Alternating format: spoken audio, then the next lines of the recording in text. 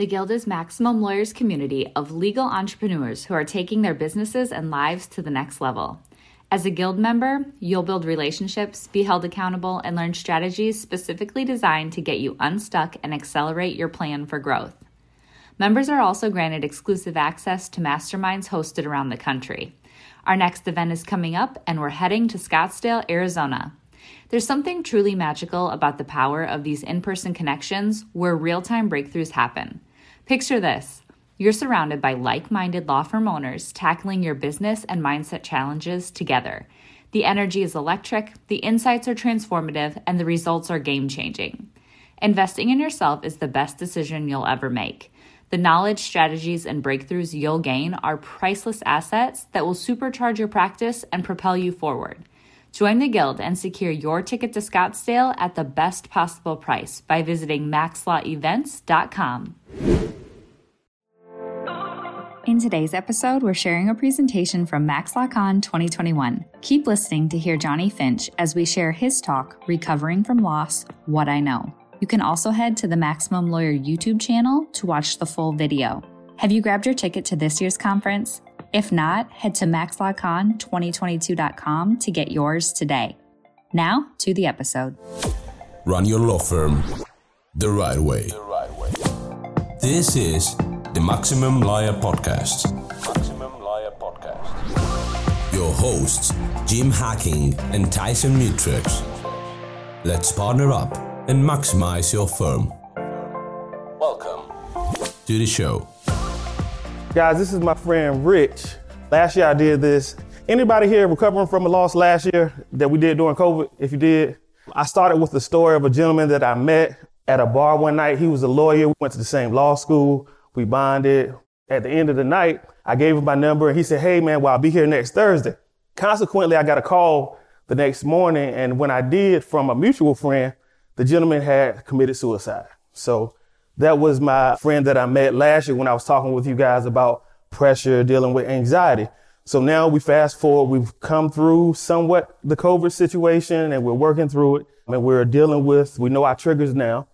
This is my friend Rich. Rich is like a lot of you guys that I met last night, not your lawyer, what you would think of the jerks, but a lot more human. He played instruments. Rich and I also went to the same law school together. He had 3 kids. On the weekend, he was always at the local pubs playing.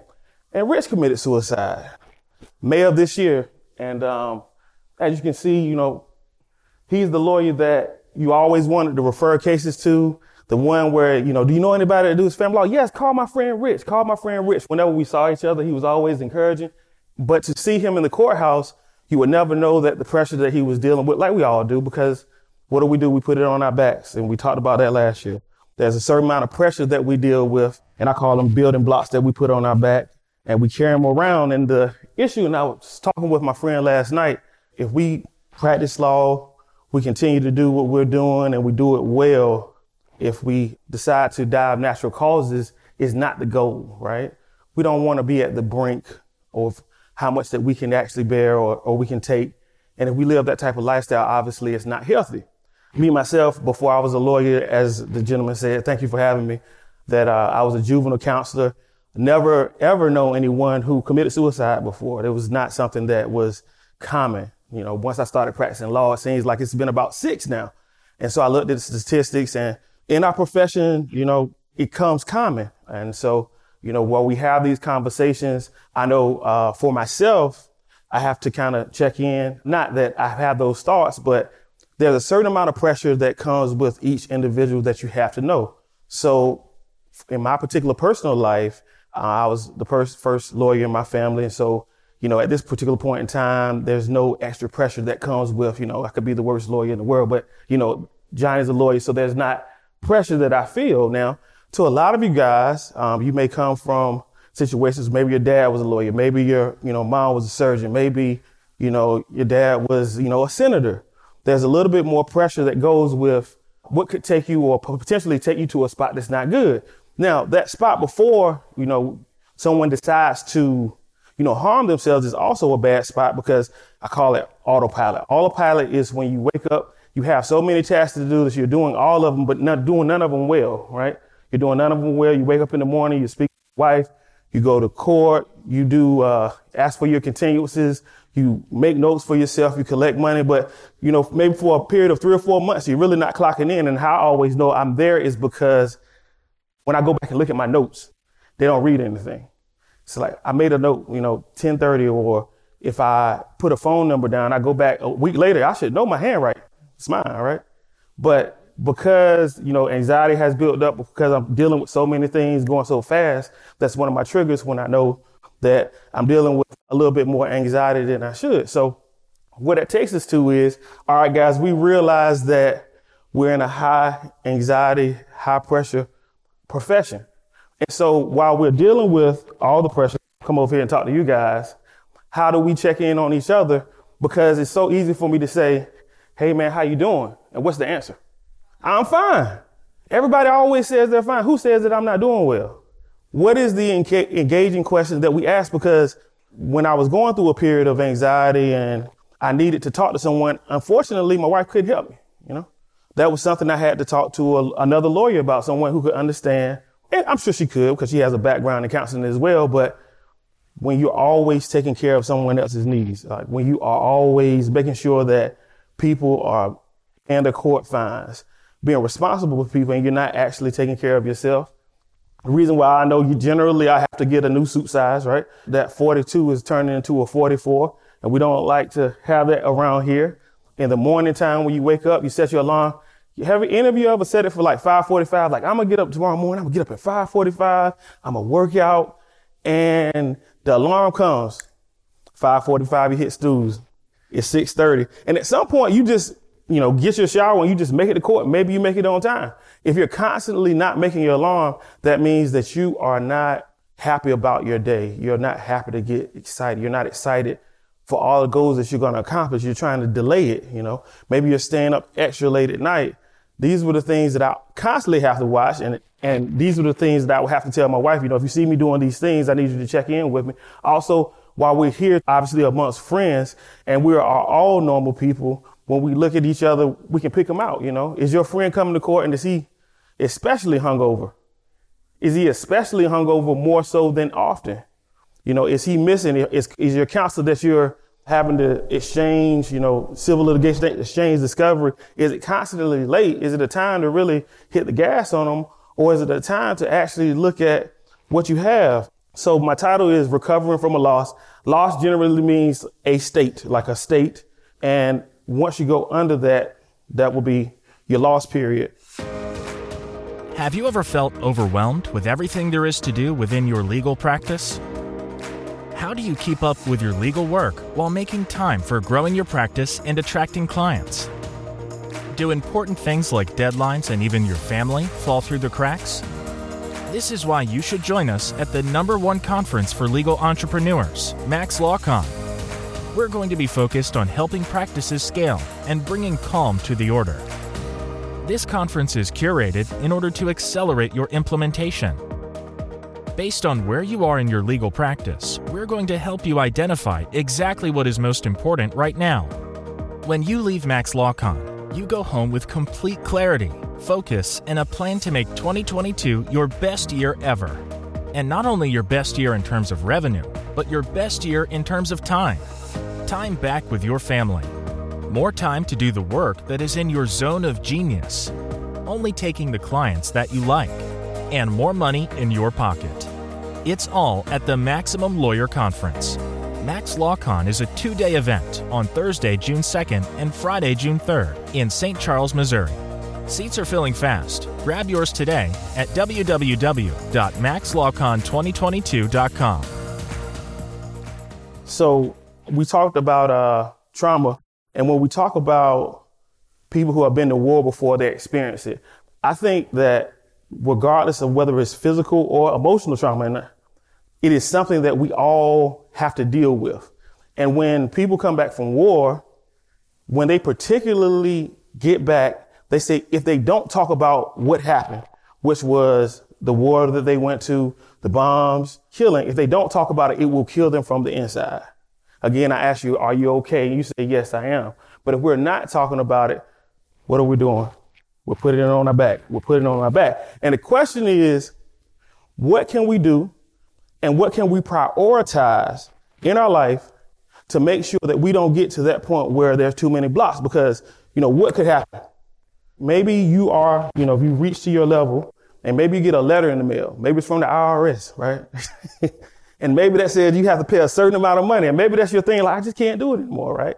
And maybe you don't necessarily harm yourself, but maybe you are harming yourself and then you're harming the people around you, whether it's your wife, your kids. And so we have to prioritize what is important. And what I spoke with everybody or a great deal of people tonight, like I don't think your priority should be making money, because if it is, the money is not the thing that is going to drive you to be better for everyone else, right? So what did I do? I started my practice. I definitely wanted to make as much cash as I could, but I realized when I was doing indigent work, because I have a heart for, the people who are going to court and can't always afford to have the most prominent attorney, because what I found was it was easy for judges or prosecutors to not give them, the benefit of the doubt. And we'll also see those statistics if you do any type of criminal defense work. If you are poor, you going into court, you're more likely to get the book thrown at you. So what I did was I said, okay, what can I take away from my practice that will give me more energy, but at the same time will allow me to be more effective into something that I believe in? And I said, well, what I'll do is I'll take 95% of my practice and I'll only do indigent work, and obviously you guys know, the billing depending on which state you are is a little less. But what I'm not doing at this point is, chasing clients down for, money is a great deal of what we do, And so I took that aspect out of my practice. And then I started, along with my friends, just an educational group for the young individuals or the ones that were in the community. And we just start talking about these things. And while I was doing, is anybody familiar with Elizabeth City, North Carolina at all? Okay. So we had a tragedy earlier on this year, a gentleman named Andrew Brown. Anybody ever heard of Andrew Brown? Andrew Brown. Okay. So in light of everything that's happened with law enforcement and our community, there's a gentleman named Andrew Brown. Andrew was my neighbor. Andrew, I represented him a few times. He was a nice guy, but just couldn't stay out of court. There was a tragedy where he had law enforcement was serving a warrant, and they served the warrant. Andrew eluded, and the deputies, which I know because I'm in the court with them all the time, they shot him from behind. So light of everything that was going on, we did have a tragedy which is very close to my heart. People are coming in. We have all of the press. We have the city council that's going crazy. We have people who are calling my phone, Johnnie, we don't have a lot of lawyers in my town, but, what are we going to do? Everything is in disarray. The DA is on TV every day. All my friends are in town. They're representing the individuals. I'm feeling a tremendous amount of pressure at that time. And, one of my good friends, he asked me, he said, how are you doing? And I realized it was not doing good. When you realize that you're not doing good, what is it that you particularly do? And what is the things that you particularly ask individuals around you to do for you? Anybody know? You take a break. I asked my wife, I said, hey, this is a particularly stressful situation for me. I need about 3 or 4 days. And she'll look at me and she'll say, okay, now while you take that break, you need to give yourself and your brain a time to unclog, because when your brain is clogged, y'all know what clogged brain is? Is when you have so many things going on at the same time that you actually can't do anything well. So you have to give yourself the time to unwind. And when you do that and you get to that space, you can begin to think about what I can do right now that will take me out of this space. And in 3 or 4 months, I can think clearly. So what I would do is sit down, take some time to myself. What is it that put me in this particular space? And what can I do, if anything? Because, and we talked about it last year, Kobe Bryant, when he tore his Achilles, went to basketball analogy. But when he tore his Achilles when he was 36 years old, he did the surgery, he came back, and they asked him, well, Kobe, how you think you're going to be able to recover? How are you going to get back? And he said, well, I did what the doctors told me to do. And after I did what the doctors told me to do, I made sure I was working out as hard as I possibly can. So I controlled what I can control, and the rest will be what it is. As lawyers, don't we think we can control everything though? You know, we think we can tell our client to do a specific thing. We think that we can tell the other side to kind of maneuver over here. And then when we can't, but what actually can we control? Our planning for the next month. So that's what we're getting back to. So you unclog your brain, 1. 2, you control what you can control. And what you cannot control, you make sure that you watch your triggers. 4, if there's anything in your life that is causing you extra stress at the time, clients maybe. Whenever I'm going through a particular time where clients are just, one of these particular times I usually take my top 5 and I was like, okay, who are my 5 worst clients that I have right now? And it's a difficult task a lot of times, but you call them, you send an email at this particular point in time, make up whatever excuse you want to make up.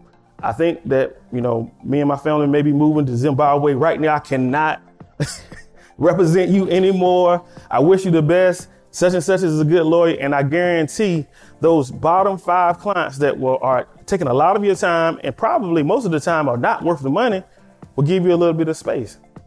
So that's it. Thanks for listening to the Maximum Lawyer Podcast.